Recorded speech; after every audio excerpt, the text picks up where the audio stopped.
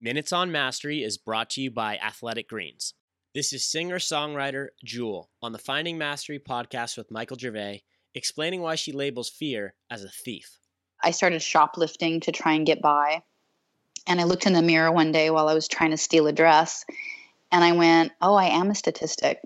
I didn't beat the odds. This big hope I had when I moved out at 15, I didn't succeed, and I had to take a long, hard look at who I was, and I was a statistic, and what was I going to do about it?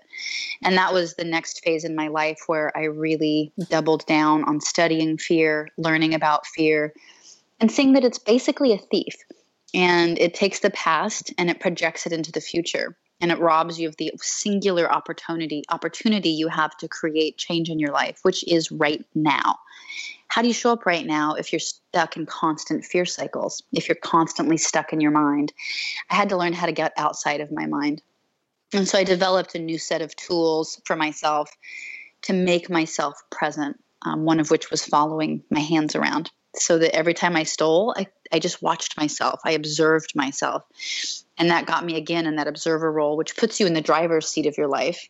And helps you then learn how to intervene in the moment and change behavior versus always being in the passenger seat of your life and reacting to past programming and being a puppet of your past pain. And that then sets a self-fulfilling prophecy of what your future will be.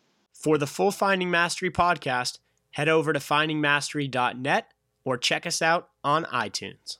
And for a special offer from Athletic Greens, head to athleticgreens.com/findingmastery.